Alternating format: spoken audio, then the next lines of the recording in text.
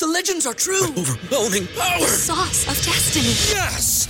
The most legendary sauce has arrived as McDonald's transforms into the anime world of WickDonald's. The greatest flavors unite in all new savory chili McDonald's sauce to make your 10-piece Wick Nuggets, fries, and Sprite ultra-powerful. Unlock manga comics with every meal and sit down for a new anime short every week only at WickDonald's. Ba-da-ba-ba-ba, go! At participating McDonald's for a limited time while supplies last. What's so special about Hero Bread's soft, fluffy, and delicious breads, buns, and tortillas? These ultra-low net-carb baked goods contain zero sugar, fewer calories, and more protein than the leading brands, and are high in fiber to support gut health. Shop now at Hero.co.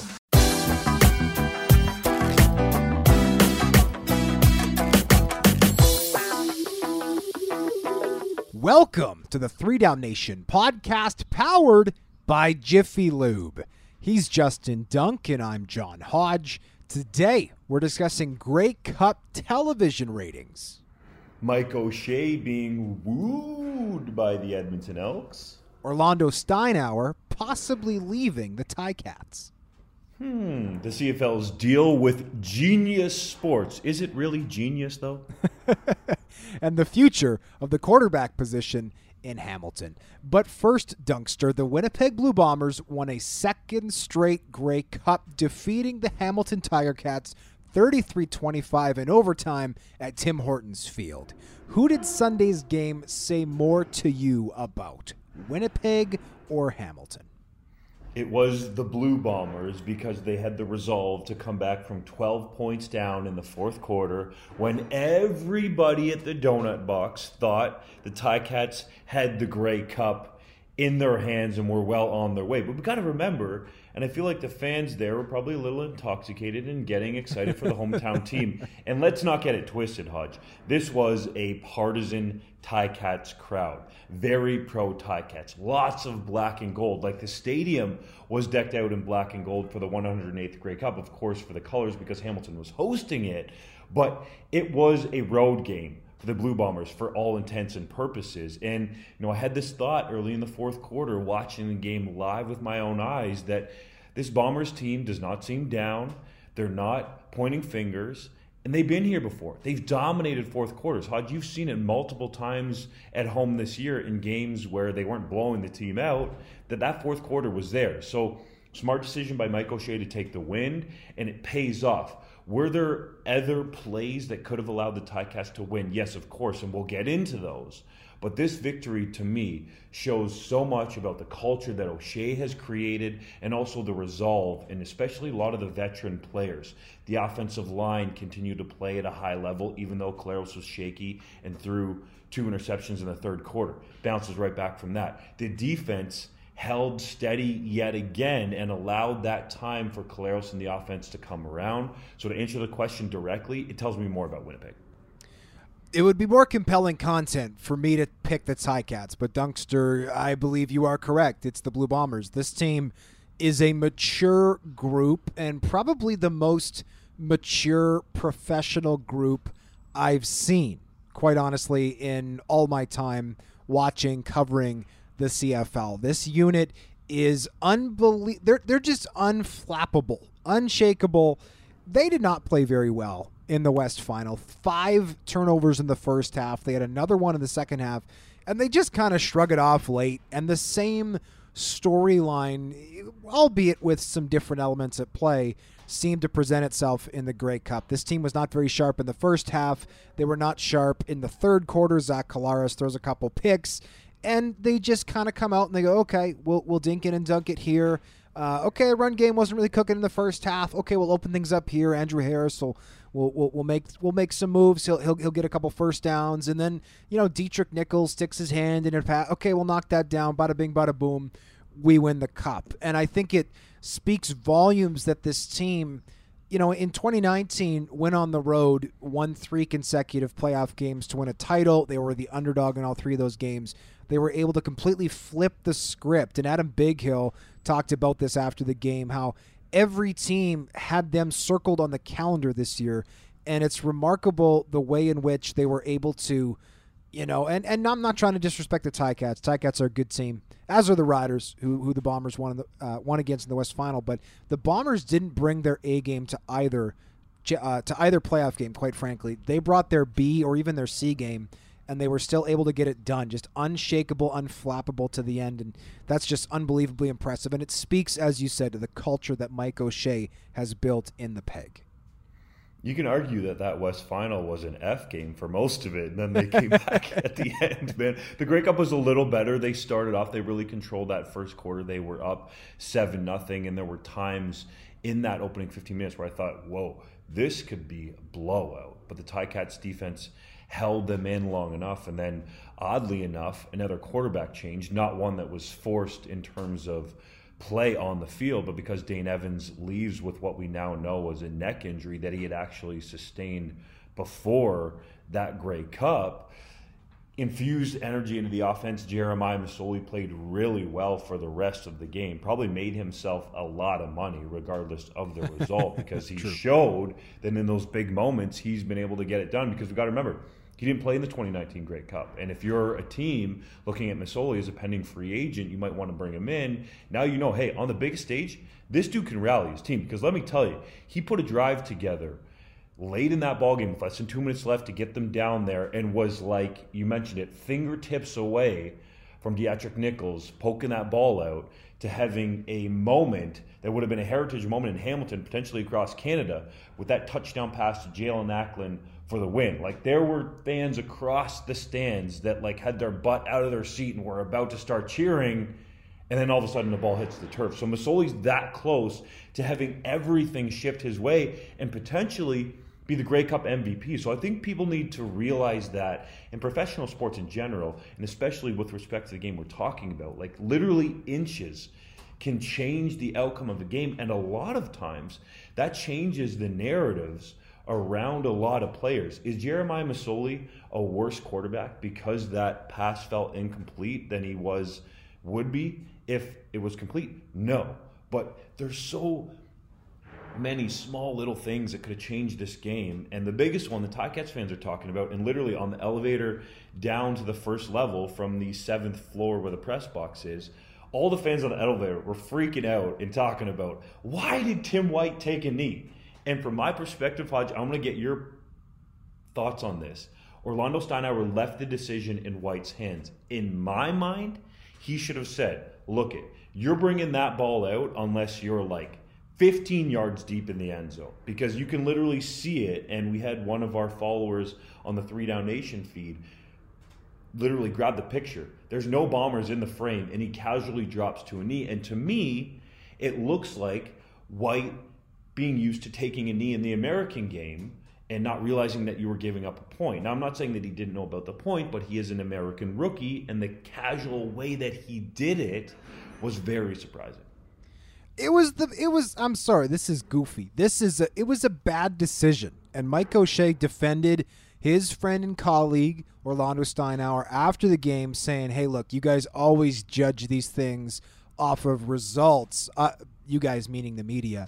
Off of results more than the process. And his argument was, well, it was the right decision at the time because of field position. No, I'm sorry, that's garbage.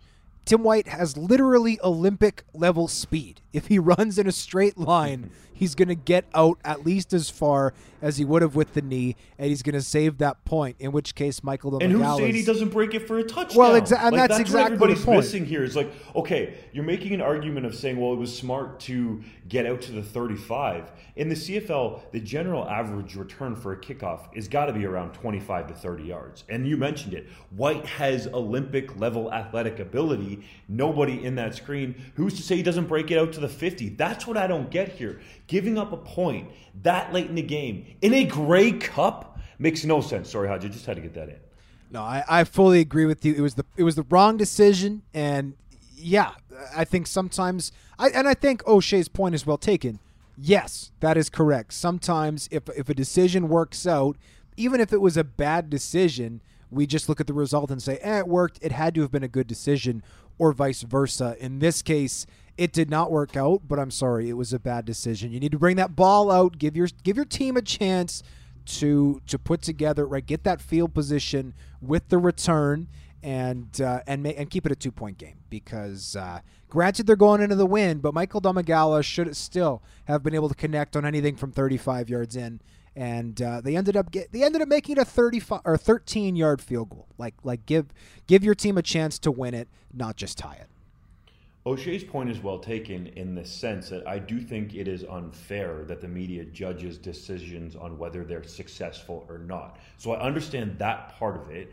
And in reality, the decision in a roundabout way worked out because Ticats got the ball at 35, then went down and kicked the field goal. But the fact of giving up a point changes it all, right? So I think what we're saying here, Hodge, and I'm only speaking for you and I, is that we're criticizing the decision by Steinauer and maybe even Jeff Reinbold to let White make the call on the fly.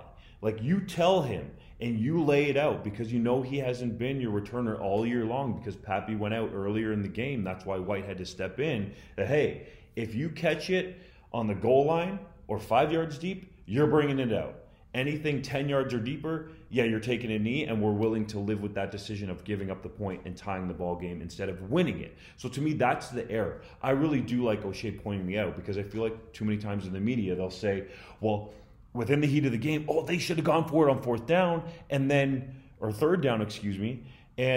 if they don't get it, then it's a bad decision. But that's an issue for another day. The Grey Cup, honestly, Hodge, and we're going long on this segment, but I feel like it deserves it, was a great day. Like, the CFL needed that game. We've talked about it multiple times on the podcast that points are down in the league, and especially in 2021. Some people attributing that to the year off in 2020.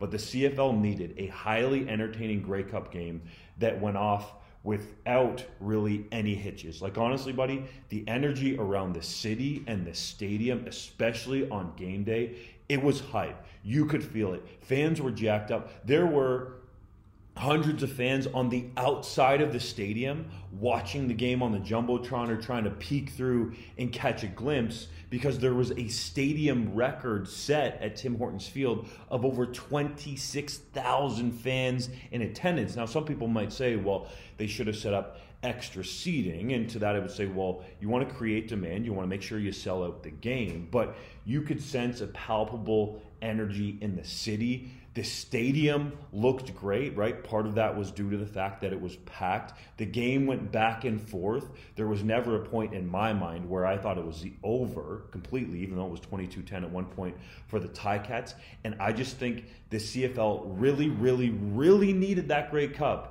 to be entertaining, because if it wasn't, that narrative of the CFL being less entertaining than the NFL would have continued. Well, yeah, you get 58 points in overtime. What else do you want? Right? Like, I'm sorry and this whole 4-down nonsense, and yes, I'm just calling it nonsense. It's garbage. Get it out of here. Frankly, yeah, I'll just say that it's garbage. It's nonsense. Get it out. Get it out. Get it out of here. Yeah, we can sit and talk about ways to make the CFL better. Arbitrarily adding a fourth. Yeah, in a league with a neutral yard between the offense and the defense, yeah, let's just add a down. And then when teams start running it, first, second, third down, yeah, then we can all wring our hands. Oh, you know what we should do? We should go back to 3 down. Get rid of this garbage.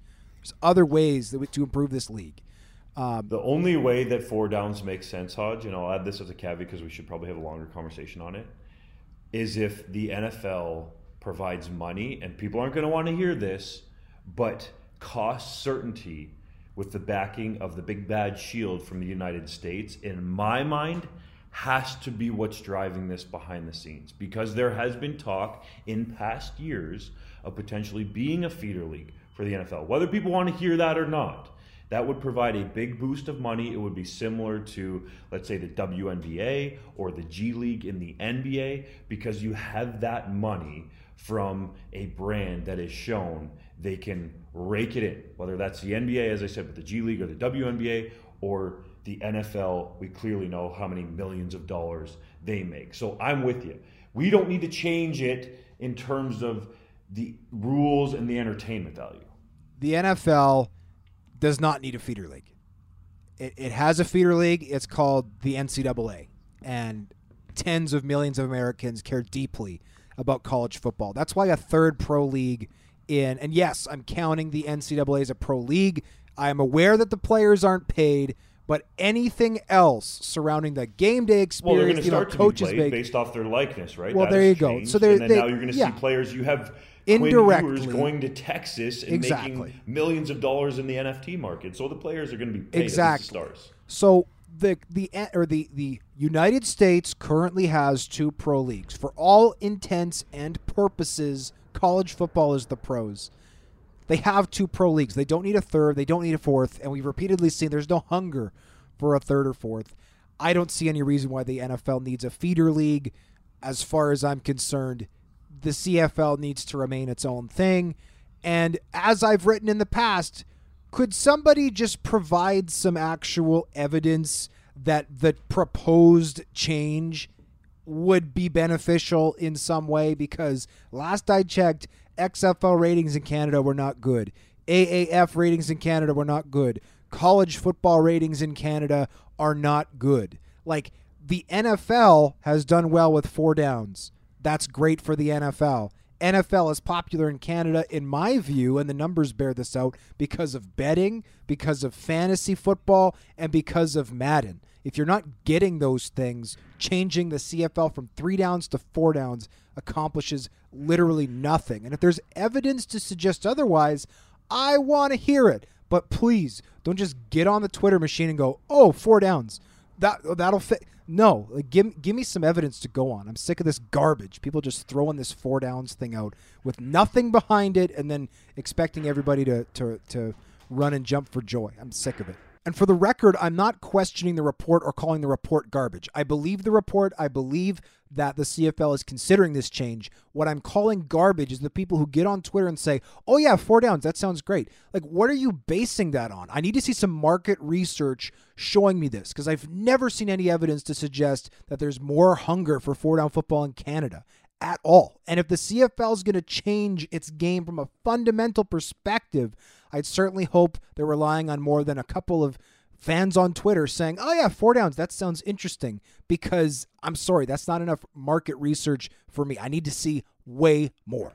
That's why I'm trying to give you some context here, Hodge, and I totally agree with you on this point, because I don't want to name names here, but the report came from TSN, right? Let's say what it is, Farhan Lalji and Dave Naylor. Well, if you go back months ago, my good man, there is evidence on Twitter, now it might be deleted, of Mr. Naylor saying that the XFL was the be-all, end-all. He was making bets with other media members as to it happening because he felt that way.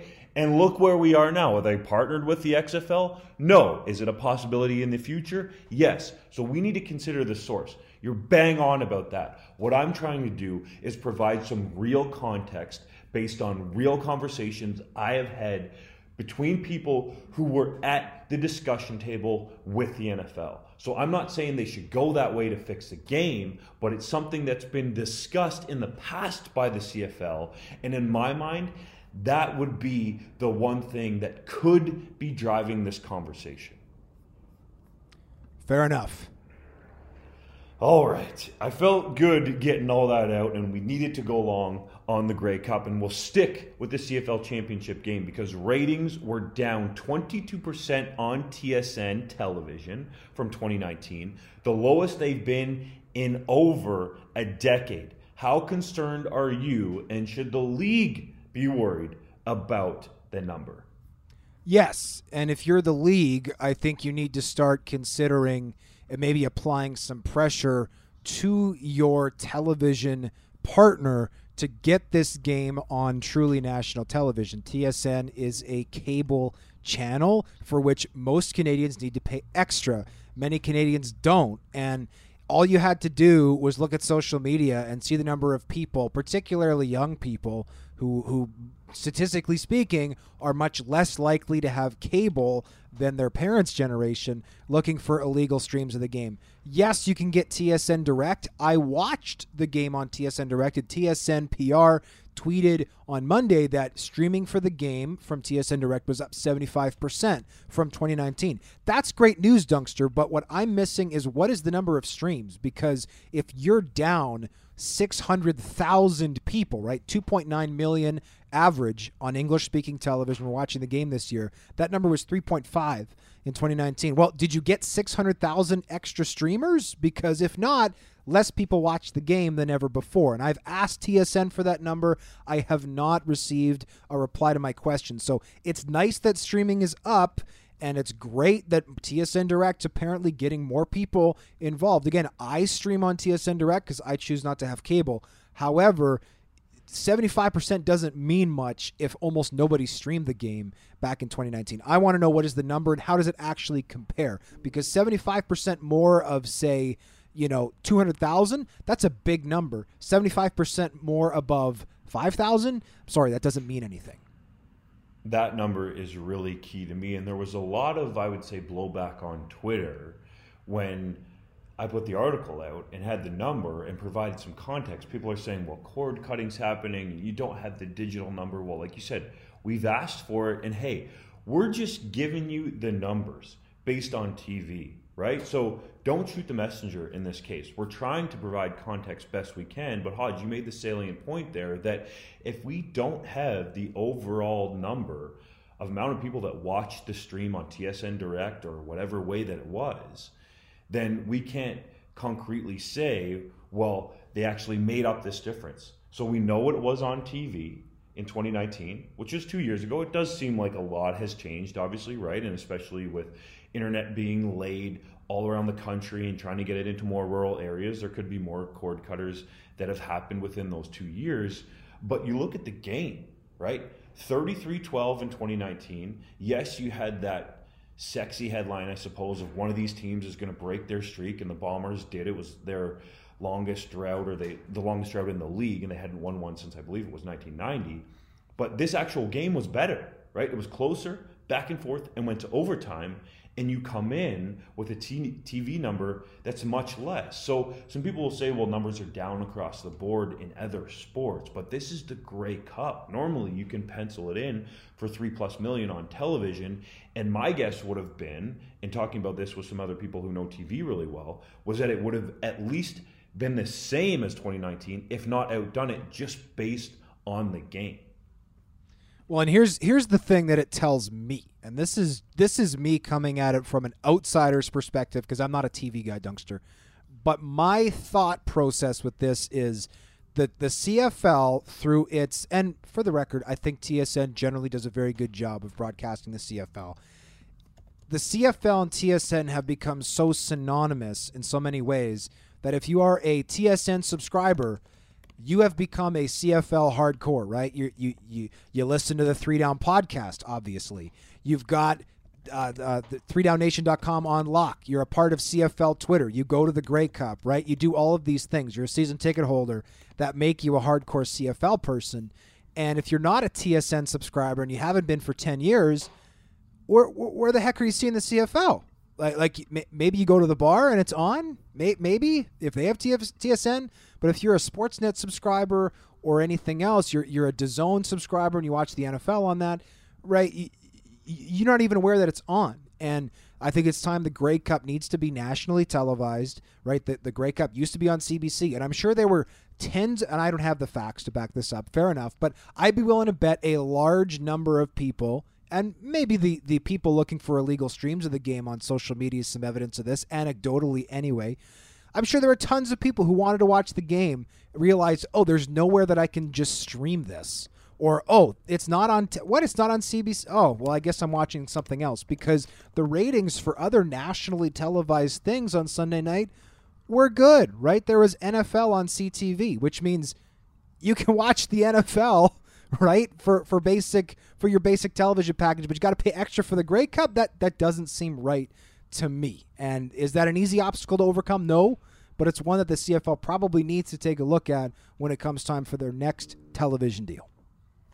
Yeah, the more eyeballs on the product, the better. And I believe there was some people on Twitter talking about what the cost per ad was during the Grey Cup. I think it was in and around $50,000 for a 30-second commercial. So imagine, as you mentioned, Hodge, if that was on CTV. Like, I would really like to understand, and maybe we can do this in the off season, is talk to some of the upper level executives at TSN and say, hey, why is the Super Bowl on CTV, but the Grey Cup is not?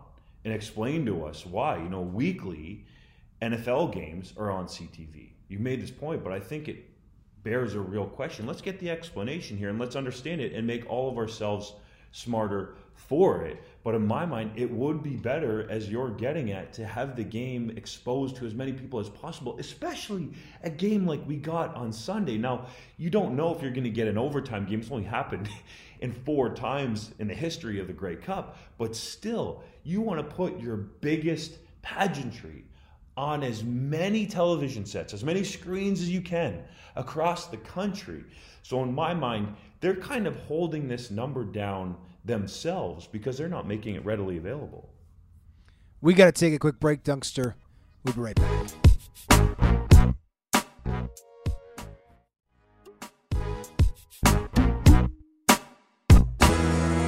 The CFL announced a new deal with Genius Sports, a UK-based sports data and technology company. What can you tell us about it? Man, I wish I had some insight into this. The most surprising thing to me was that Genius Sports now has an equity stake in the CFL's revenue arm. That's how I understand it. So Randy Ambrosie posed it this way, that they felt like they couldn't necessarily pay Genius Sports to come in and do everything they wanted to do. So this was a way to help get the deal done. But honestly, I had never heard of Genius Sports before. Our boy Arash Madani has been using it ever since it was unveiled in various funny ways, which I find quite entertaining. He feels like it's the next thing, right? We had 2.0, and then now we have Genius Sports. And I get the same sense that the CFL just continues to look for a one-shot fix. They want everything in the business model to be fixed by doing one thing instead of doing the work, getting out there in front of people. Like I've said this multiple times, you can probably, even if you're in a rural community in Canada, have the NFL visible in some way with their flag football initiative. They've really gotten out there. We don't see that from the CFL.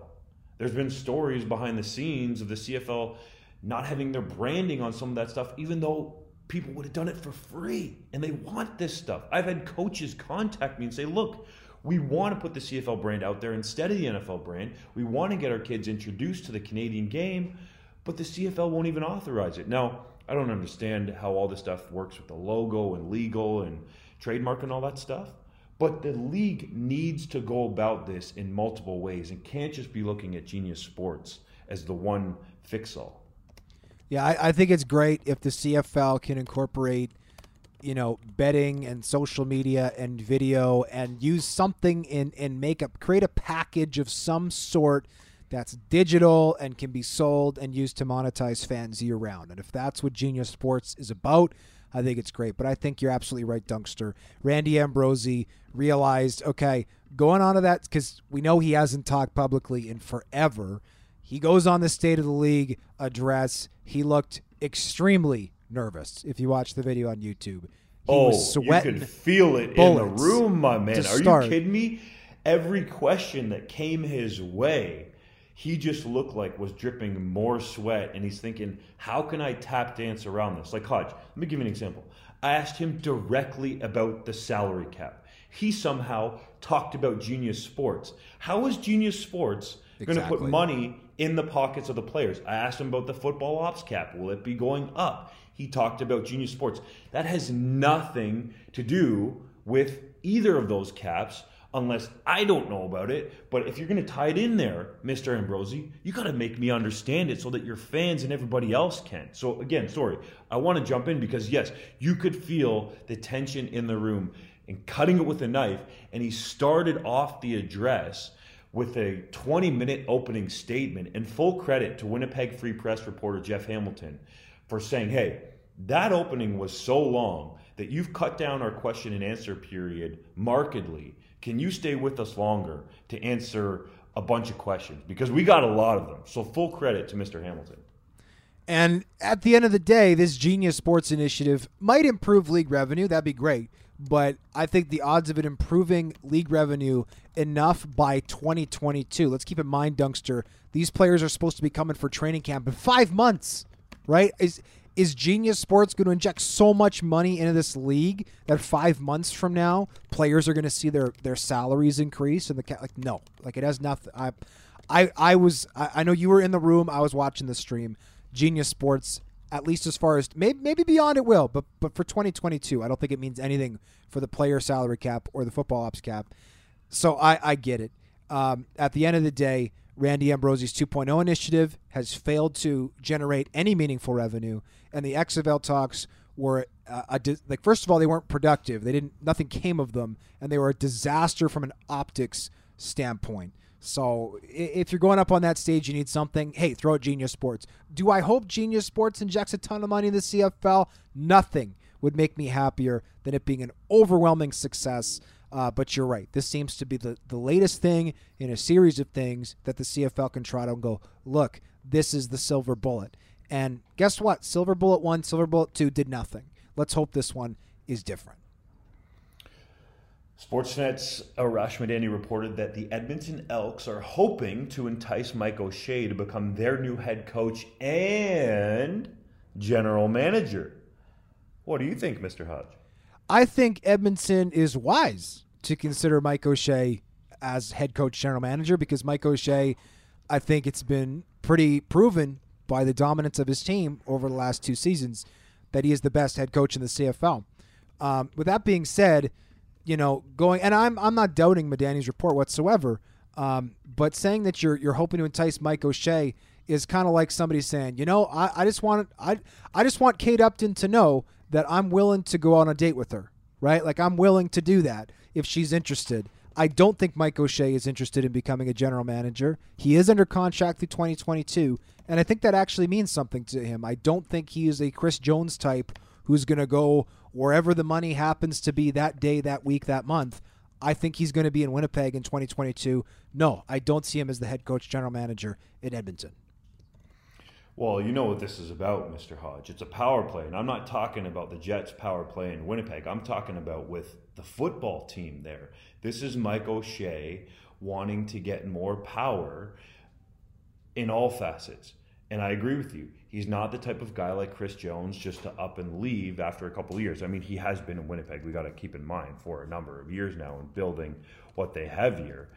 There, that said, this is what it's about, is a power play and him wanting to put people he trusts around him. And honestly, when you've won 2 Grey Cups and you're beloved by the players and everybody in the city, this is something that you can do with the football ops cap sort of shrinking the resources that can be available to coaches and guys like Mike O'Shea, because he should probably be getting paid much more than what he should. But this is a way for O'Shea to get what he feel like he deserves potentially. And I don't think he's a money-hungry guy, but that's what's going on over there in Winnipeg. That's, in my mind, why the Elks would even consider wanting him, but it's more about, I think, leverage on O'Shea's side. Possibly. We'll see. Hamilton Tiger Cats head coach Orlando Steinauer is rumored to be joining the University of Washington as their new defensive coordinator, though he has denied speaking to the school regarding the job. Will he be making the switch this offseason, Dunkster? So let's just go through this, okay? Because people need to understand one important factor about Steinauer's response. He is very, very, very particular with his words, all right? So let's preface this by saying, in the pregame press conference, I asked him a question about the crowd, and I used the word can. And he literally said, well, it's a good thing you slipped the word can in there, because I would have answered it completely different if you did not. So within the context of what you're talking about, the speculation of him going to the University of Washington, let's literally listen to his answer and what he said most recently on the Ticats end of season media availability. I can look everybody in the eye and say that I have not been contacted by the University of Washington for their defensive coordinator job, either by Kalen DeBoer or by anybody from the university. The operative word there is I. All right? Yep. People in these positions have agents. They have their team with them, right, that are in their corner. So I is the operative word. This was the most telling part to me, though. Later on, he said, in this profession, it feels good to be wanted. Now, I think out of context, it doesn't really make much sense, and I don't necessarily think Steinauer was speaking to the Huskies in this particular quote, but how does he know he's wanted, right? So that to me was a little surprising. He said, I'm not job chasing. Well, yeah, the Washington Huskies appear to be chasing and courting you, Mr. Steinauer, which is not bad. He said, I think it's a compliment. Well, where is the compliment coming from? I guess in that term, he's talking about the compliment of potentially being linked to the job. But if you look at some of the wording afterwards and then pick apart what he said, I is the operative word here. Hodge, everyone that I talked to in and around the city of Hamilton, across the league, believe that there is an offer on the table. And they would bet a lot of money that Steinauer is going to end up in Washington. Let's remember, he was born in Seattle. He played his high school football at nearby Linwood High School. He played collegiately at Western Washington University. So he's a West Coast, I meant to say, guy, right? He's a Washington guy. So it'll be a homecoming of sorts for him. And Hodge, can you imagine having an offer on the table for over $1 million per season? That's more than half of the football operations cap in the CFL. And oh, by the way, it's American dollars. And turning that down, I just have a hard time seeing Steinauer staying in Hamilton versus going to the University of Washington, based on everything I've heard and some of the speculation that we've seen as well.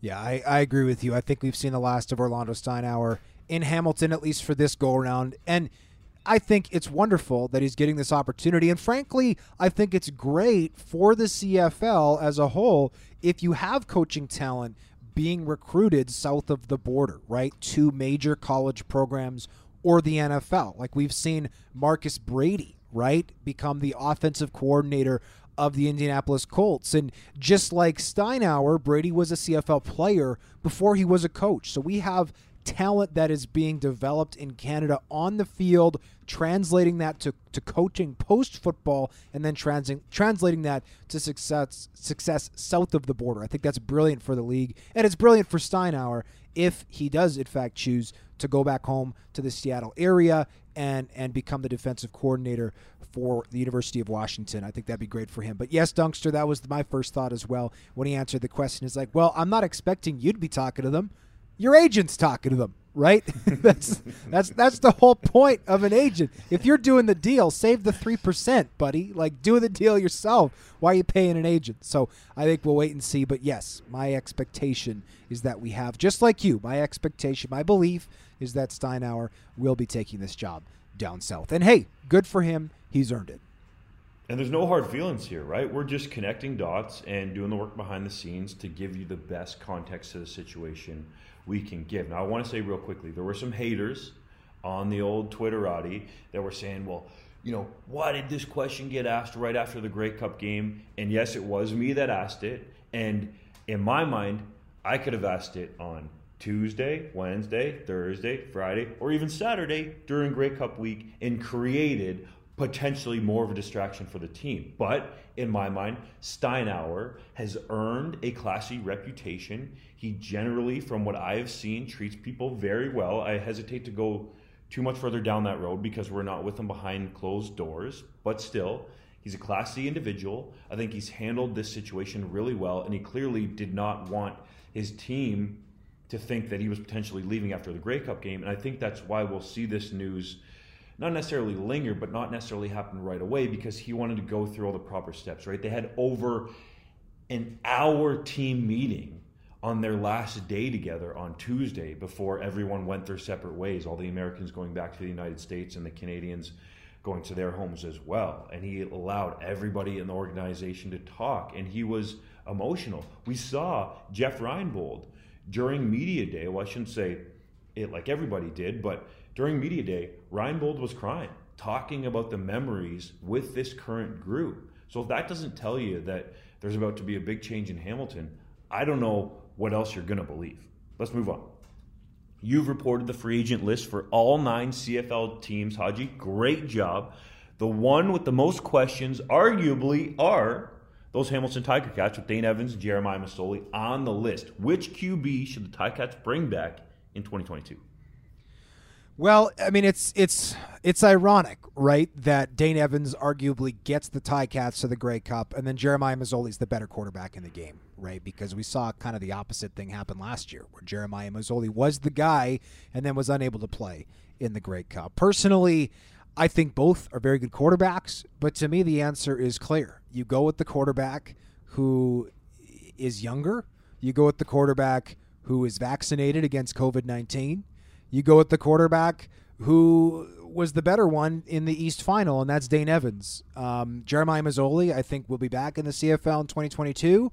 Reportedly, he is unvaccinated. That will need to be taken care of because, frankly, I'm not sure how he's going to get into the country if he remains unvaccinated, unless, of course, regulations change by the time that the CFL training camps get underway, presumably in May of 2022.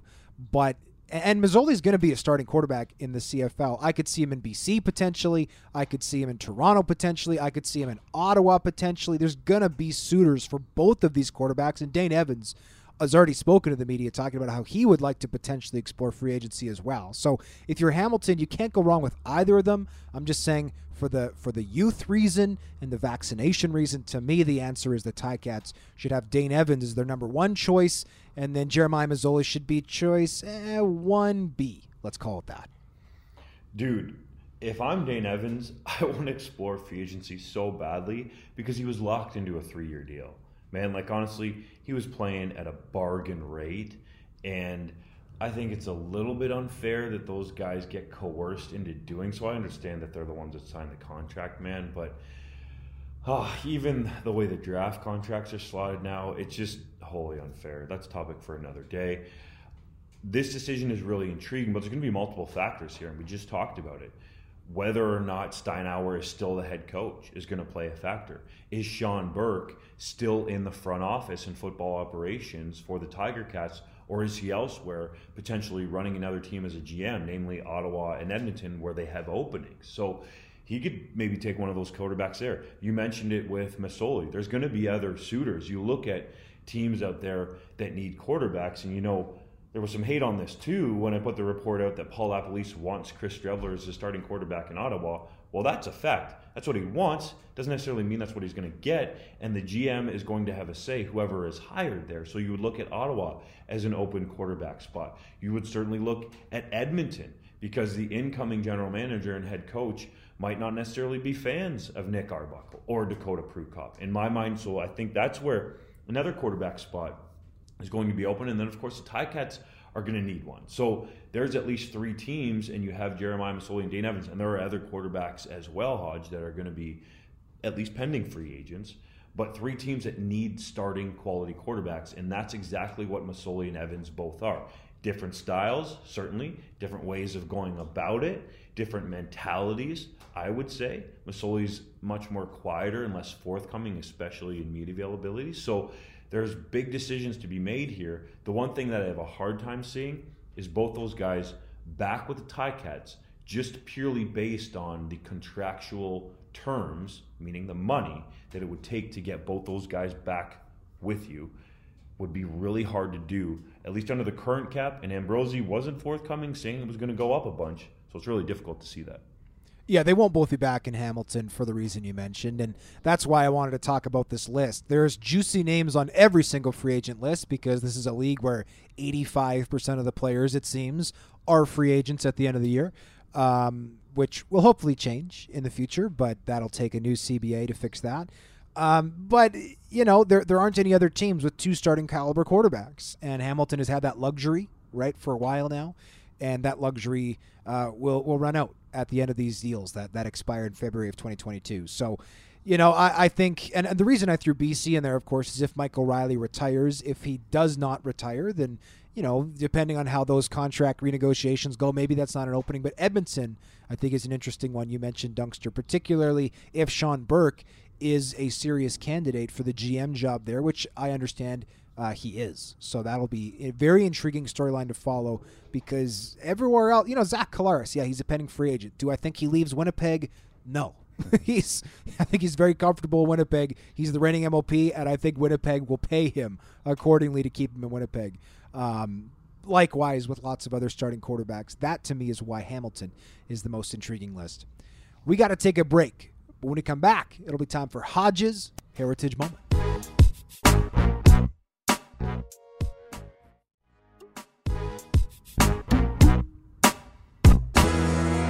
On this day in 2005, Doug Barry was named as the head coach of the Winnipeg Blue Bombers. The native of Claremont, New Hampshire, had spent 7 previous seasons as an assistant coach with the Montreal Alouettes, appearing in 4 Grey Cups and winning 1. Barry coached Winnipeg to a 27-26-1 record over 3 seasons, reaching the Grey Cup in 2007 with Ryan Dinwiddie under center for an injured Kevin Glenn. He was fired following an early playoff exit in November 2008 and replaced with Mike Kelly, which in retrospect may not have been the best option for Winnipeg at that point in time. Dunkster, what are your memories of Doug Barry? A fiery dude, certainly, but what doesn't make sense to me, looking back on it, and this happens I feel like way too much, is literally he had the team in a Grey Cup in 2007, right? And you mentioned it, KG was injured. And less than a year later, the dude is fired. Like, how does that make any sense? How do you get any stability? And clearly, it didn't work out, as you mentioned, with Kelly taking over. That was just a straight disaster. Yeah, and I think there were a lot of factors at play in that decision. Maybe not coming necessarily from football people, maybe more so from the business side of things. But at the end of the day, my prevailing memory of Doug Barry is the 2006 Milt Stegall miracle touchdown at Commonwealth Stadium and that great video clip of him running along the sidelines, elated about that last-second catch. That clip, I've probably seen it 1,000 times. I hope to see it 1,000 more.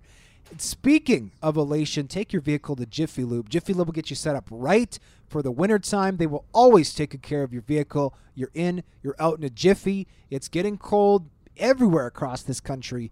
Take your vehicle to Jiffy Lube. Keep it running right this winter. There'll be lots of excitement and no disappointment when in the dead of winter and all that cold swirling around, your car still turns on because you just got that fresh oil change from Jiffy Lube. So go in, get out, back on the road in a jiffy. Keep yourself warm in your car. It's now time for the 3-minute drill, powered by Jiffy Lube. The Argos have officially terminated the contract of Vice President of Player Personnel John Murphy. Is that a surprise? Nope, it had to be done. What he allegedly said on video and what was caught on audio, the homophobic slur, has no place in a league that has a tagline that's diversity is strength and works with multiple organizations in terms of the Pride movement, so it had to be done. Former CFL defensive back Eric Harris suffered a torn pectoral muscle with the Atlanta Falcons. How much does that suck? It really does suck. He's been a full-time starter in the NFL at safety for 3-4 seasons now, dating back to his time with the Raiders. Hate to see it. The Montreal Alouettes have parted ways with special teams coordinator Mickey Donovan. Dunkster, do you think that was deserved? To be quite honest, no. It seems like they're just making a move to make a move. Like, I thought the return game was actually pretty good, especially with Super Mario Albert there.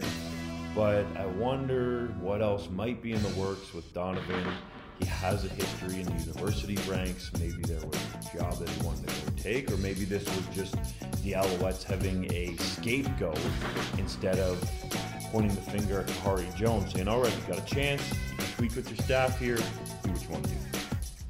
Prime Minister Justin Trudeau congratulated Winnipeg on winning the Grey Cup and the CFL for completing their season.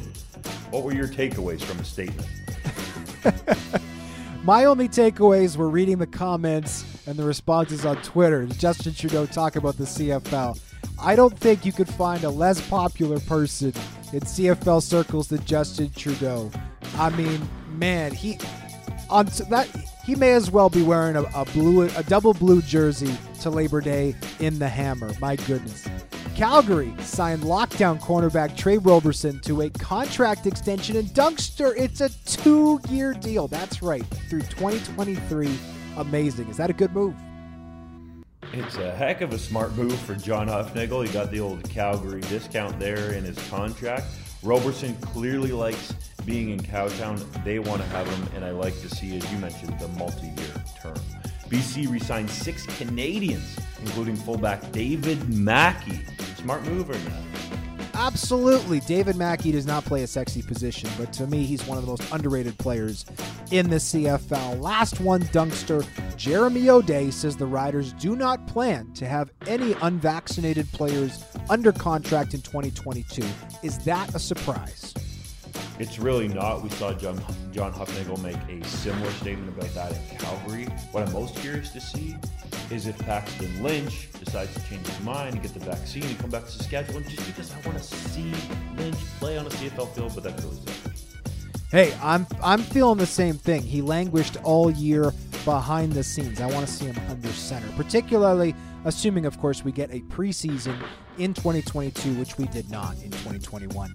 That's it for us. Thank you, as always, for listening to the 3 Down Nation podcast. He's Justin Dunk. I'm John Hodge. We'll see you next Wednesday.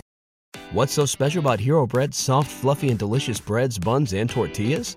These ultra-low net-carb baked goods contain 0 sugar, fewer calories, and more protein than the leading brands, and are high in fiber to support gut health. Shop now at Hero.co. Everybody in your crew identifies as either Big Mac Burger, McNuggets, or McCrispy Sandwich. But you're the Filet-O-Fish Sandwich all day. That crispy fish, that savory tartar sauce, that melty cheese, that pillowy bun.